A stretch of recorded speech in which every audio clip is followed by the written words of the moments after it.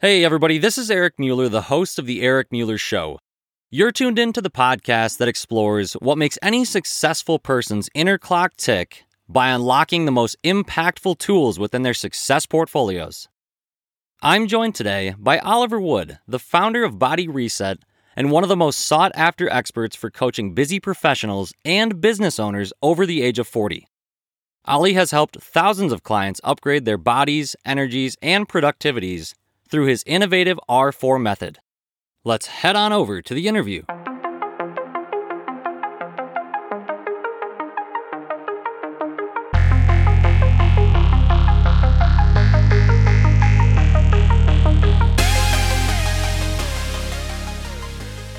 Olly, welcome to the show. Thanks, Eric. So good to be here.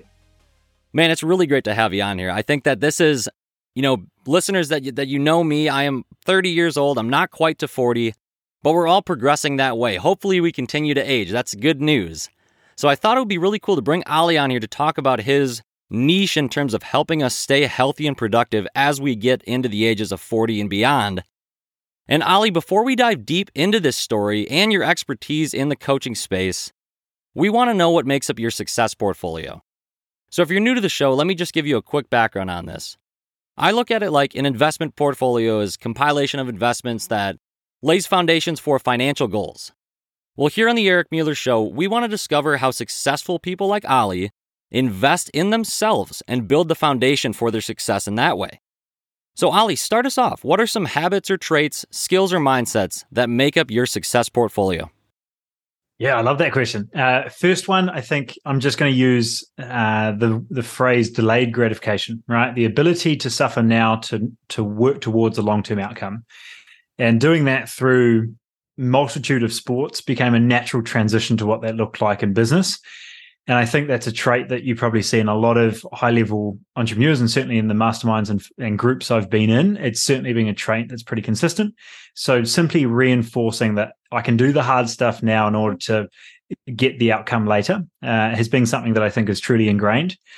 The second part has been, it's all good working hard, but am I running the right direction? And for me, I've always looked at investing into fast-tracking results, not to try find the quick fix. I couldn't care less if it required effort. Am I going in the right direction?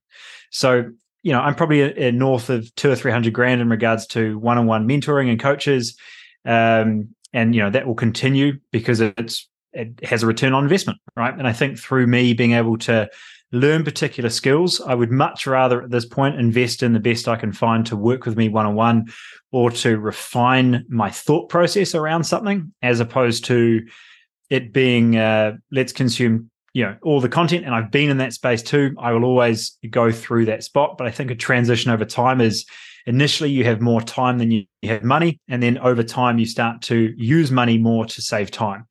And so that the concept or mindset overall I think people can use is through the lens of investing into them, but through what resource? Is it time or is it money? And I think over time that transitions, but that awareness of I will do whatever it takes to get there. I'm not investing money in order to make you do the thing.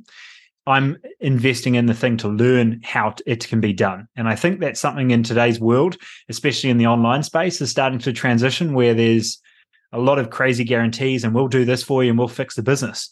No one will build your business for you. You have to build that skill set. So that's something I think in today's world is something we need to look at a bit more. But if I was to refine it, delayed gratification and investing into me.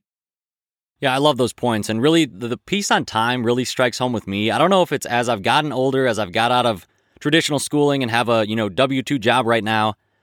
The passage of time really frightens me, Olly. So I want to ask you first and foremost, in regard to how we can keep our health on the top potential for us, what does someone do if they feel like they just don't have that time? Maybe they're at the point now where they've got some money and they're running out of time, at least their perception of time. Is this through the lens of trying to achieve a goal or just being able to make sure we're not farting around and achieving something? Let's kind of go on the edge of progressing towards the right goal in terms of, the health and mindset piece, professional development of oneself, kind of from the lens of maybe let's take it from like a mental health standpoint. Yeah, okay.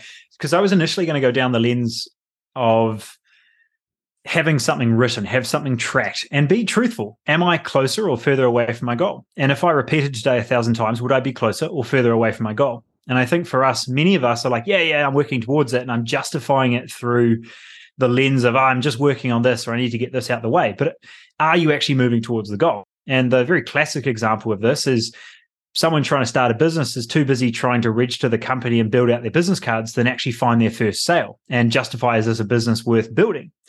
So when you write down those goals and you get 6 months down the line and you've been busy, but you're not actually any closer to your goal, I think there's a real hard check around moving forward.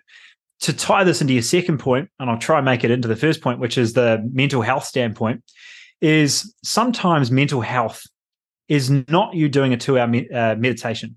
It's you doing the thing you said you would do that you're not doing, right? And this really ties into procrastination. It usually ties into stress.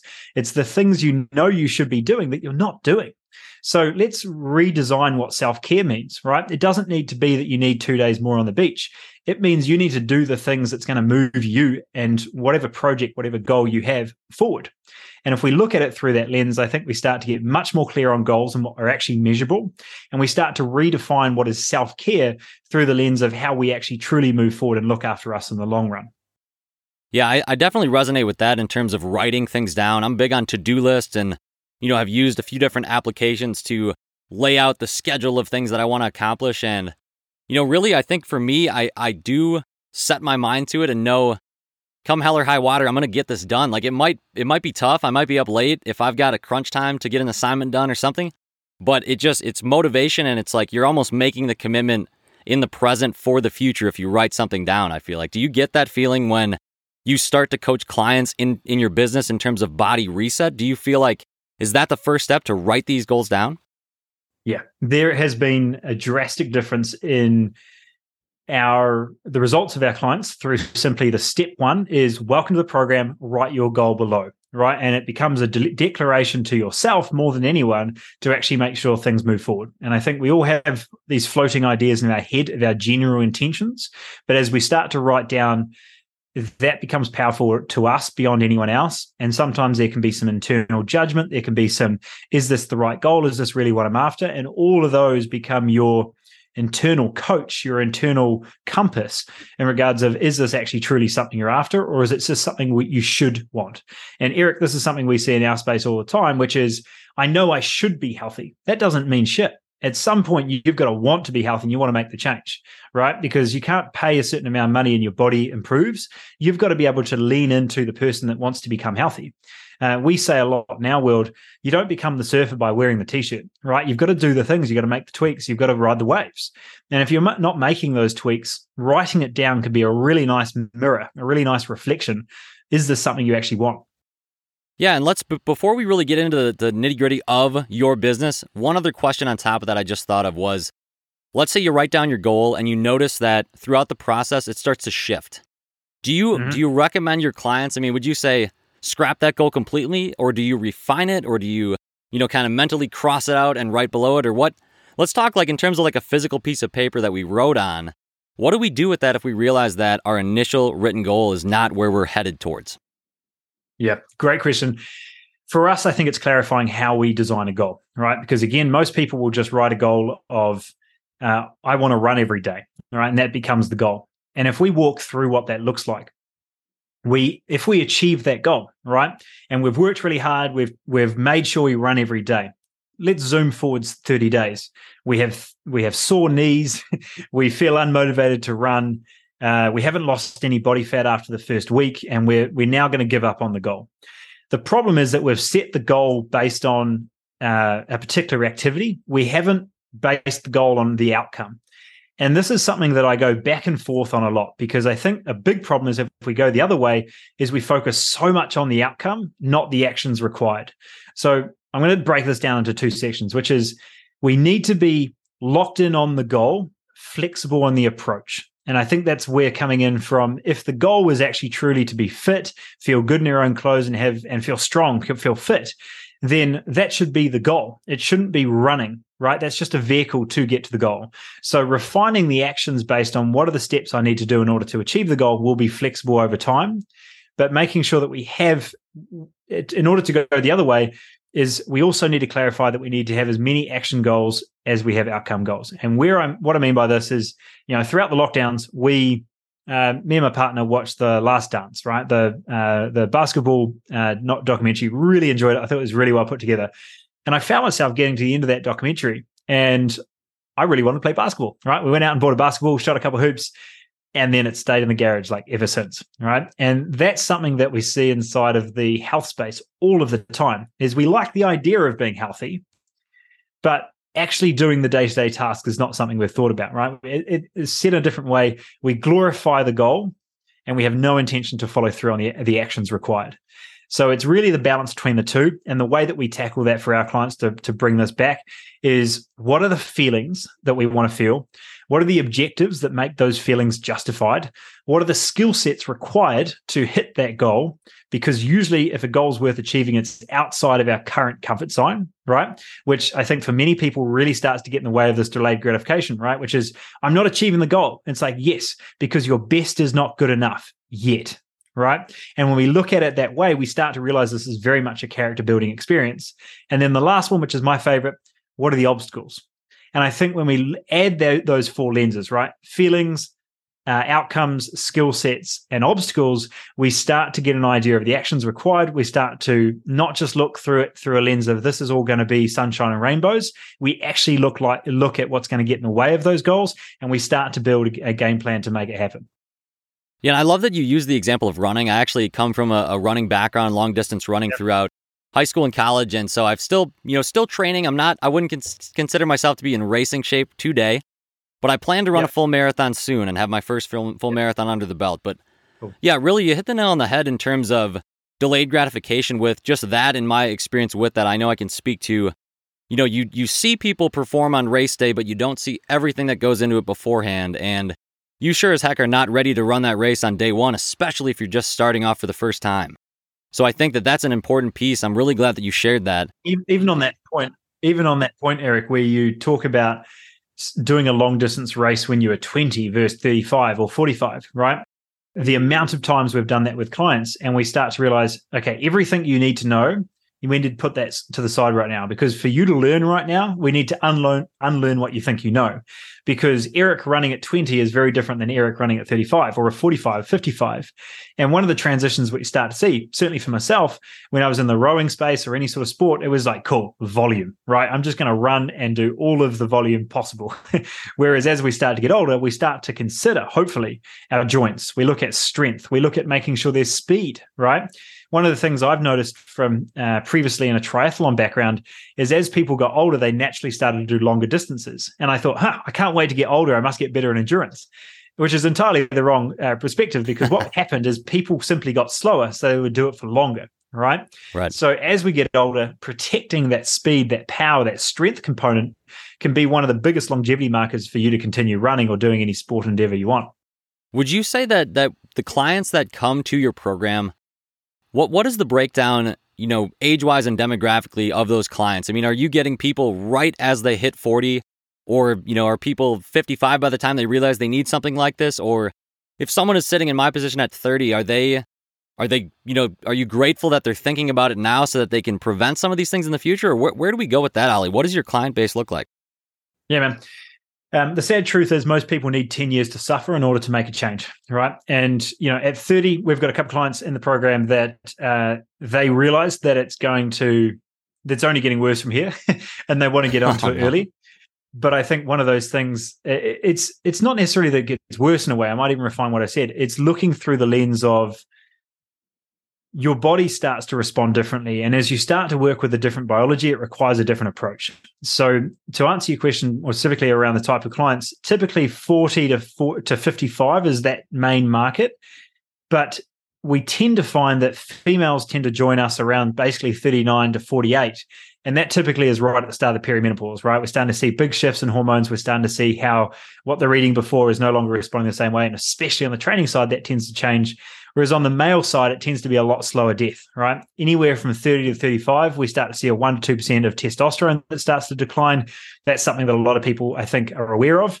But it takes an accumulative, 5, 10, and sometimes 15 years for people to realize, hang on, this isn't working the same way, right? So I reckon there's, females tend to join us about 5 years before males, but that's typically because there's a more drastic shift in hormones and potentially more of a preventative focus on health, as opposed to men that unfortunately tend to be more reactive. As I've been slogging my guts for 5 years. This is no longer working like it used to, and now I'm going to change my approach. Right. Yeah. Thanks for clearing that up. Yeah. So I think let's take it from a client joining you from the first time. Let's say that I'm Eric now, and I'm 45, so I've had 5 years of suffering since I turned 40, and I realize training for my marathons is really hard now. Share with us what you would start with in terms of resetting both my thought process and, my physical approach to the training. And you might tie in the key components of that 4-step system for upgrading body energy and productivity with the R4 method.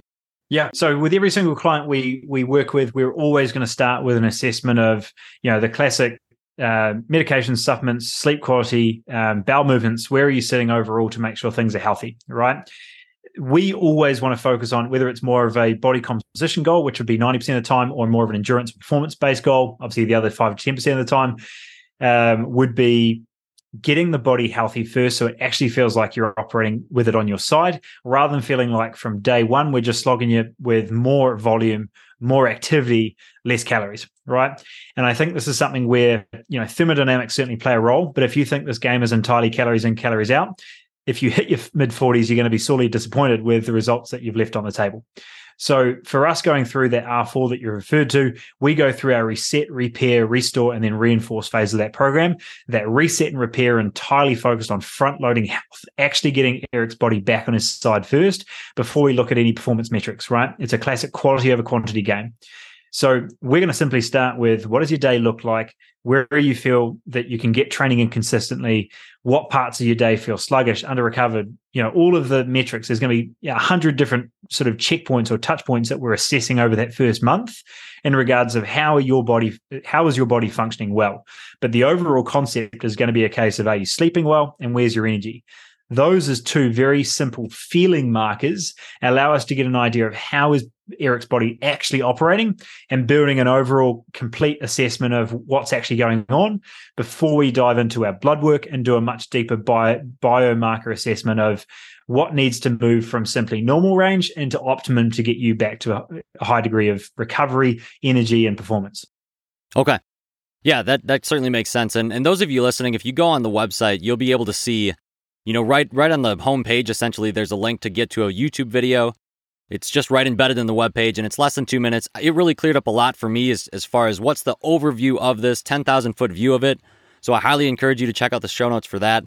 And Olly, I think at this point, I really want to maybe switch gears and talk about your story, or what led you to start this. I know that you were a personal trainer for a number of years prior to becoming an entrepreneur, but really every entrepreneur's got a story, and I want to hear yours.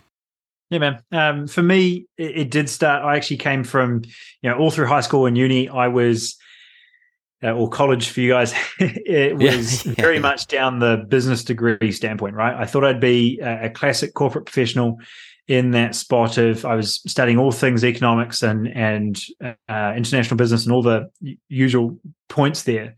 And I found myself moving into a personal training space on top of this. And this actually, coming back to your point, I invested into my first coach. It was about a $3,500 investment as a student in his second year of study, in order to make sure I was running in the right direction. Now, it started off as a personal, essentially exercise coach or nutrition, essentially like a health coach, and then moved into more of the business scenario because it was, one, I was looking at it through the lens of, okay, how can I optimize my training, my movement, my fueling in order to make the most of this scenario? But then it also became a case of, okay, he's doing this at scale. How does this work?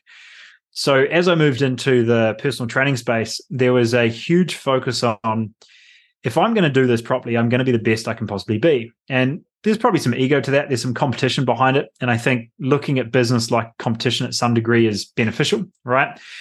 And, for many personal trainers or even small businesses, the simple understanding that you think your product is good, yet nobody knows about it,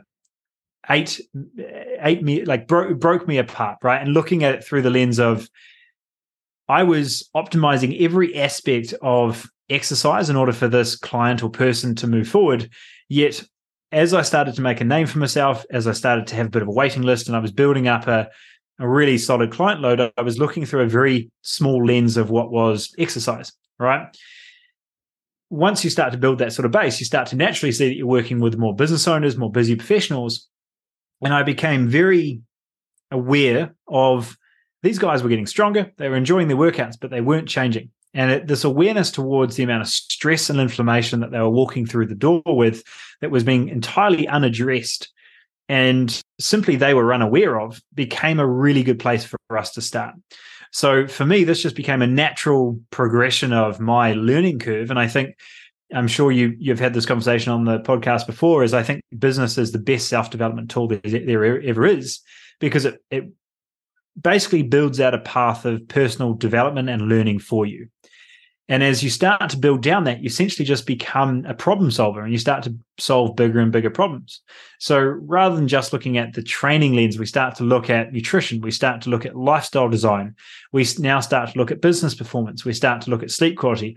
All of these things that allow us to build a much more complete picture of how this person is going to perform and function at his best.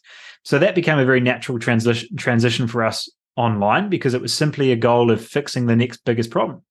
And I realized that this was a 10-year degree in every direction. So it did become a collection of experts that, fast forward to today's model, becomes really a combination of physical, psychological, and digestive stress, because we're trying to tackle health from all angles. And like we talked about with your initial intake of Eric, it was the awareness of looking at an assessment of all those pieces to get their body back on their side. So, there's a whole lot of components there where I was part of startups, I was part of marketing agencies, I was doing 3 different things all at the same time. But ultimately, it was a case of learning the game of business and tying it towards where my true passion was, which was ultimate human performance to the everyday business owner and busy professional. And I think looking at it through the lens of you're working just as hard, you're just running the wrong direction, was something that I had an obsession with, that I'm now helping hundreds, if not thousands, of clients with. That was really where it started for me. It was just fixing bigger and bigger problems. Right, yeah, and that's got to be a paradigm shift to realize you've been working so hard but going in the wrong direction. I think it'd probably be a terrible realization to have in that moment, but in the long run, obviously, could not be more grateful for that, so that you can flip and now help people prevent that from happening rather than realize it in hindsight. And one thing that I've always been curious about in regards to coaching, and whether it's business coach, health coach, personal life coach, is how you scale a business like that, because you are one person. Do you create a course? Do you create videos where they're not live? What was the thought process with that as far as scaling it and how to get it to be in the hands of all these people when you have a waiting list and you're like, man, I'm only one person at this present moment. What do I do here? Yeah. Initially, it became a case of, if you look in your particular industry, and what it looked like for me is there are all these prerequisites that are required for this person to achieve the result that they're here to achieve, right? And if they're looking to get that result through me in a gym setting, then they need to have this, and this sorted before the workouts are even effective, right? And as we started to have more of that conversation, we started to realize that people they weren't aware of tuning into their own breath. They had no routine in the morning. They were looking after kids. They were picking up their smoothie, running out the door, probably not even eating till lunchtime. And they started with emails. So they weren't even starting with the biggest projects on their list, right? So it became a conversation of, okay, I'm building up this bank, this membership vault of key resources and steps that these clients must take in order to get the result with me. So the design of that framework became a building and refinement over time of what are the key steps that are required in order for this person to get the result, ultimately, at the end of the day. Now, where that becomes really beneficial, and the one thing I think I did right, is then you have a method. You don't just have the one mechanism, right? It's not like it's just you need to do keto and then you nail it. It's like, well, there's so much more to this that we need to consider. So having a method that allows you to go from A to Z, knowing these are the steps in this order that are required, allows you to look at health optimization, or in your particular industry, in a way that there's a sequence of steps for someone to follow. And when you look at it that way, you're starting to consider the variables of, for this particular niche, this particular person that I'm working with, it's no longer just about more information, right? We live in a world that there's so much information. Even if we tried, we wouldn't get through 1% of it. The goal is to make it one, accurate. And if you start to build a brand and name for yourself, then people trust you that what you are saying is accurate.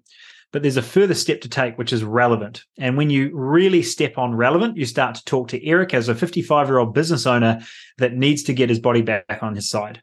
And when you look at it through that lens, you realize that Olly has the exact framework for that particular individual. He doesn't have the framework for the 25-year-old Olympian, but he has the framework for the person I'm looking for. And that just allows you to get very confident with the exact person you're working with. And one of my mentors told me, you simply need to outwork yourself down, right? Getting to the point of how you're building towards a space of you've done it so many times that you know that exact framework for that exact individual. Yeah, that was something that immediately drew my attention when I was researching you and your company, was that such narrow niche focus of, I help people this age with this exact specific problem. And that, to me, like, really from learning, entrepreneurship and talking to successful people on the show, that's how you win and that's how you succeed, is by having that narrow focus to become a go-to resource or an authority in that space.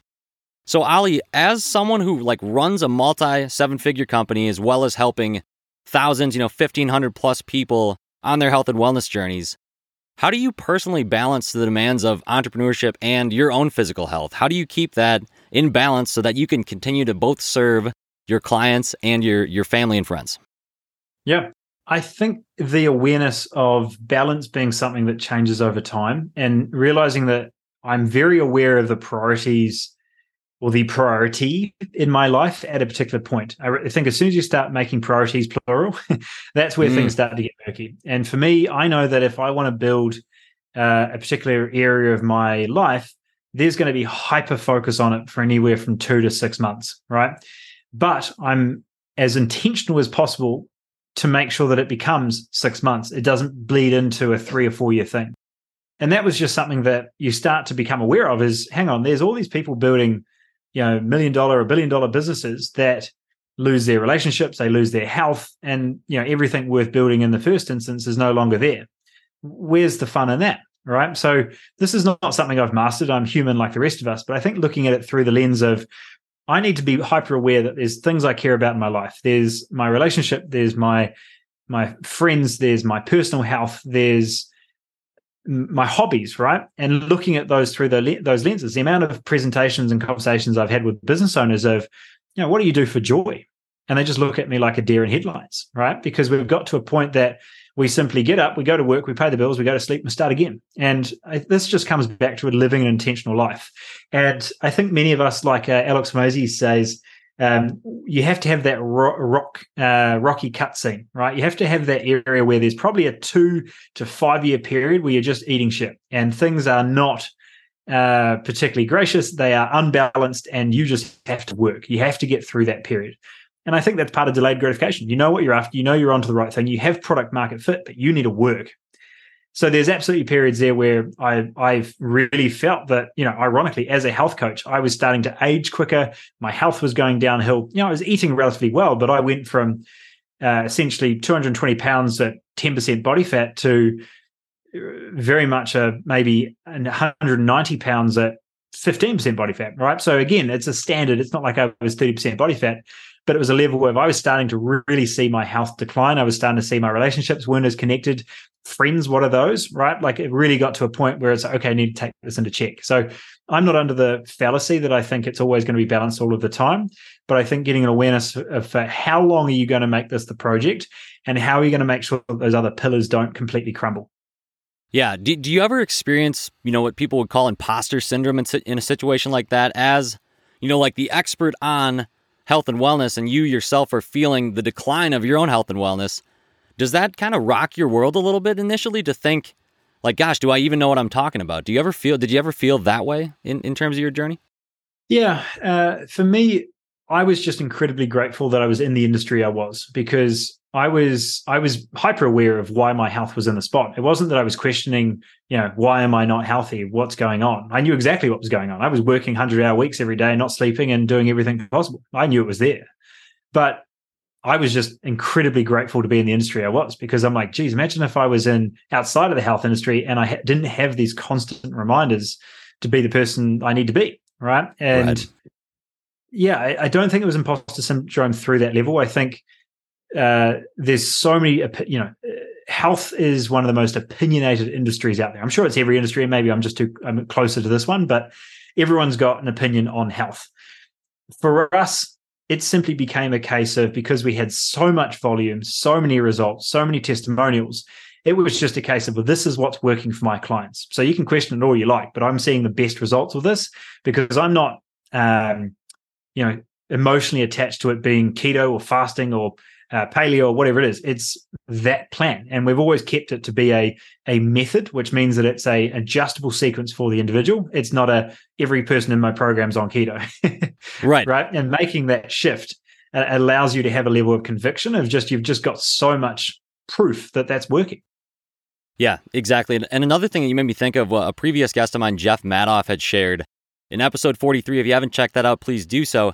He spoke on the fact that nothing creative can come out of a sense of balance. I asked him about work-life balance, and he's like, I don't think anything creative can come out of balance. Like, what is balance? And so that got me thinking in terms of, I'm sure you've experienced this too, Olly, but as you're building your business, you're building your brand, you probably notice it kind of starts to bleed into, your life. And Olly is, what is Body Reset, and it's synonymous, you're tied to it in your name and likeness. And maybe not so much with someone working, a W-2 job. Maybe you feel a little more disconnected, but I at least can feel it in terms of my journey with my buddy and I have a company online where we help pharmacy students and pharmacists pass a law test.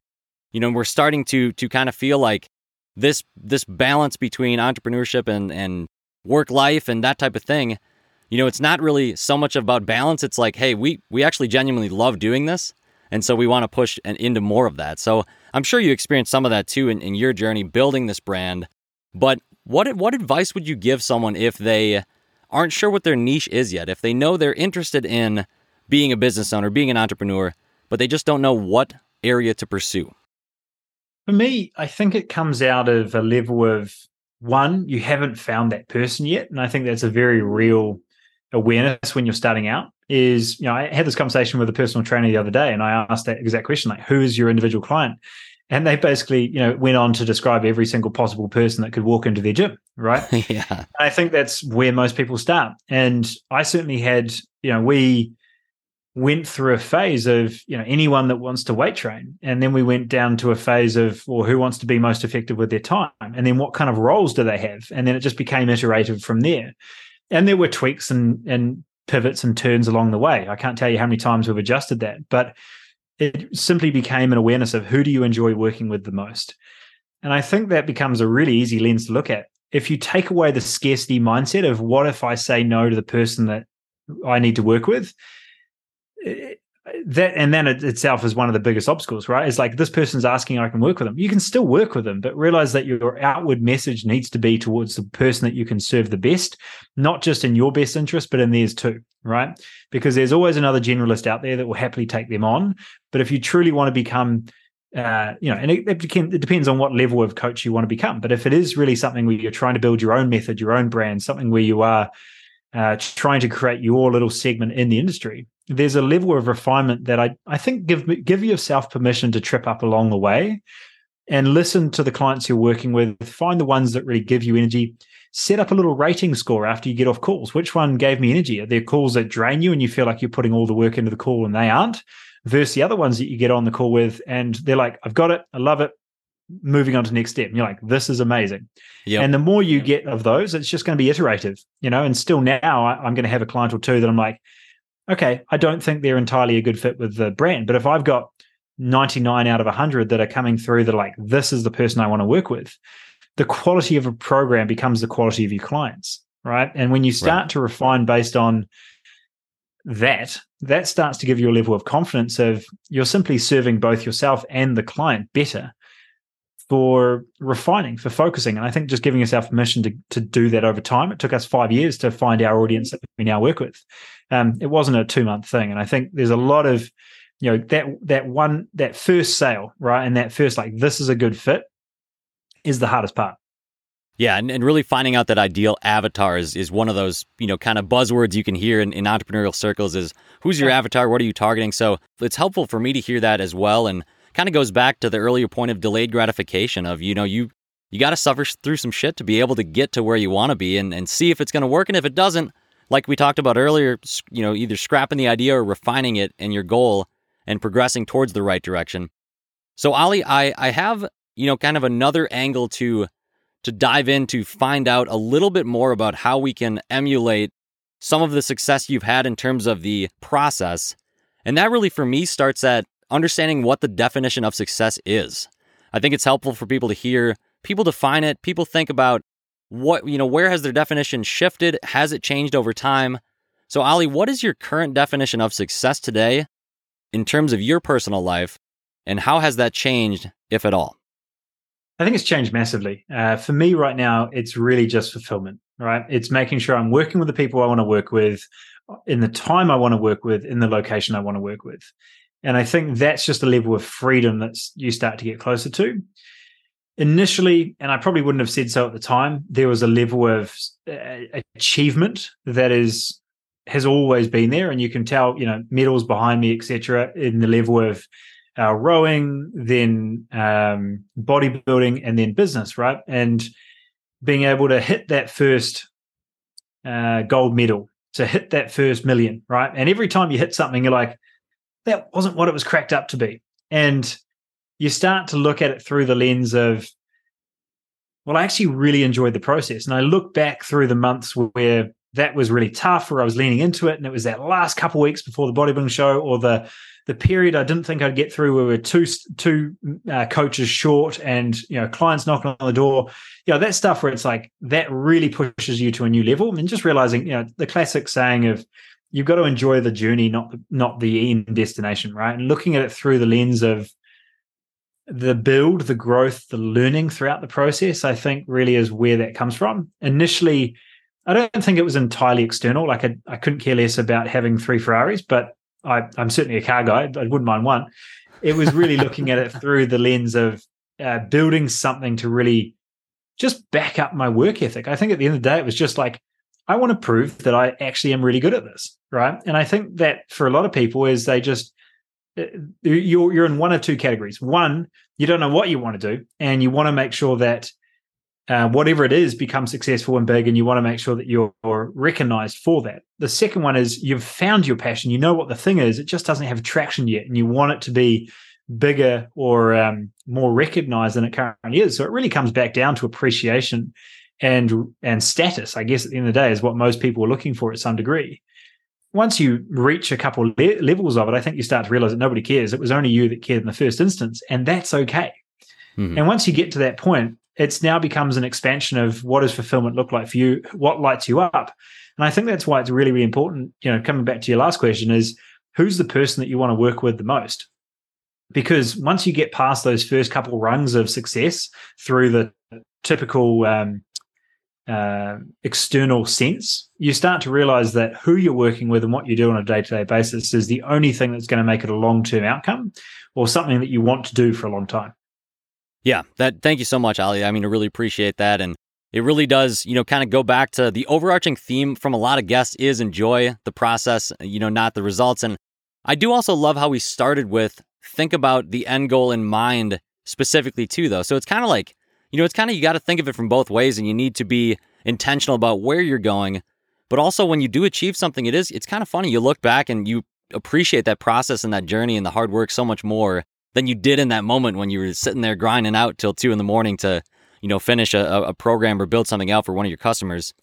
And another thing on terms of success that I've noticed is when it's metric based, it's a lot easier for me to quantify if I am being successful. So, having gone through a lot of traditional schooling, it's really easy to become accustomed to, if I get an 85% on this assignment, that will bring my average up above 90. I will get an A in the course. And it's a little different when you get out into the real world.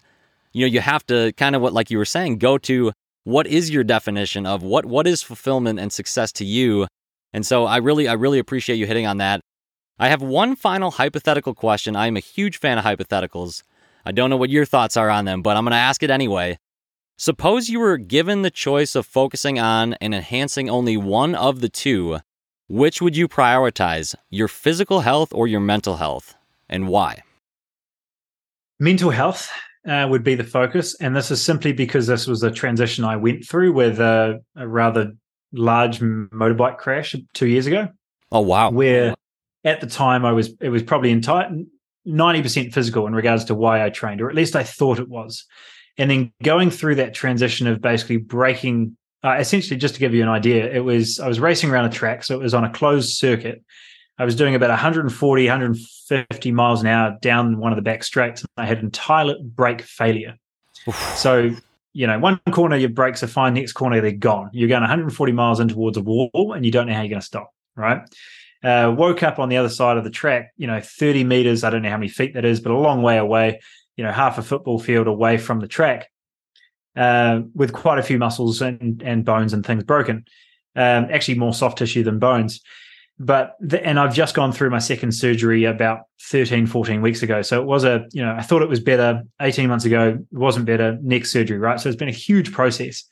And really for me, taking away exercise, even for a short amount of time, really forced me to look at how I was coping with life, right? And I think many of us have some version of that. It might be just our little hot coffee in the morning. It might be alcohol. It might be drugs. It might be exercise, right? And there's all these subtle little addictions or reliances on things throughout the day that most of the time we're not even aware of. And that in itself has allowed me to look at health in such a different sphere, where most people just transitioning your addiction from coffee to a morning walk might still be an addiction. It might still be a reliance, but it probably is a little bit more beneficial, right? Probably, yeah.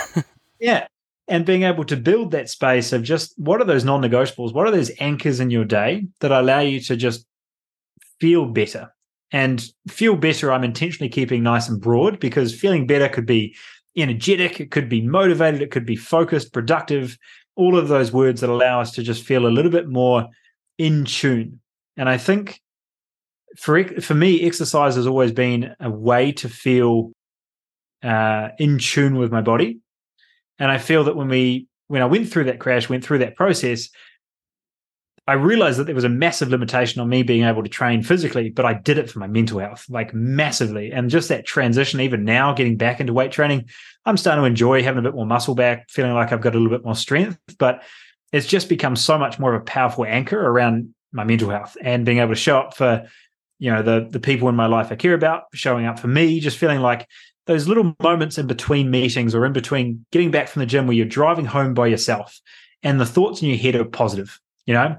And I think when you create that space where there's just a nice little mental chatter that feels like it's moving in the right direction, and it's not something that's, oh, I'm waiting for this next thing, or I wish this wasn't as hard, or just the crap we say to ourselves. And when you audit that stuff and you realize that you're training or doing those little things in your day to feel better emotionally, it has a huge impact on every other area, and your body keeps the score anyway, so it's going to impact you physically. Right. But I assume, are you feeling better now compared to 18 months ago? How is it getting there? Yeah. Shoulder function is still limited. I tore basically every muscle off my shoulder you could. But knowing I know mechanics well, I've trained thousands of clients at this point on how to move. I know what to focus on. It's just going to be, again, delayed gratification. I know where it needs to go. I can't be impatient, and I need to just chip away at the big rock. Right. One might say you're the perfect person to have had that tragedy happen to, and thankfully you're alive and well and speaking to me now. I am really, really grateful for the time you've shared with me, Olly. I think, the audience, hopefully you have just loved this interview. It's been so much fun to talk to Olly Wood, and we will look forward to following Body Reset because we're all going to get older, hopefully, and that's the goal. So I look forward to potentially working with you in the future. And Olly, if people want to reach out and connect with you, what's the best way to do that? Yeah, man. I guess the goal is the number on the calendar gets older, but hopefully you don't feel older. And if you want to go through that process of, maybe you're only in your mid 30s, or maybe you are 40s and 50s, and you're just starting to see things aren't responding like they used to, and the weight training is a little bit harder, or maybe just the motivation to even get up is harder, or even you're eating relatively well and you're starting to notice the gut starting to build. If that's something you want to dive into, just go to bodyreset.online. That's our main website. And I think the best place to start, if you're in that spot that I just described, would be the 5-day challenge. We break this down separately for a male and female 5-day challenge, and it just walks you through some really simple action steps you can install into your life And then you can follow me on Instagram or any of the socials, or even just go through our podcast. We do have a podcast called Your Body Reset, and that really is a more me walking you through step by step some of the key concepts we use with our clients. Less of interview style, more of here's some action steps you can really install from here. Yep, that sounds great, Olly. I'll be sure to tag all that in the show notes. And if you go to erikrmueller.com/Eric Mueller Show, you'll be able to click listen now and access all this online, be able to copy and download all these links and access all the wonderful resources Olly has shared. We can't thank him enough for being on. And Olly, we'll look forward to chatting with you soon. Thanks, Eric. Your questions are thoughtful. The transitions were all over the show, and they were amazing. So being able to just explore the journey of growth, building, and self-development, I think you obviously love what you do, and being able to bring people on to share with your audience is pretty fun. So thanks for bringing me on. I really appreciate it. Right back at you.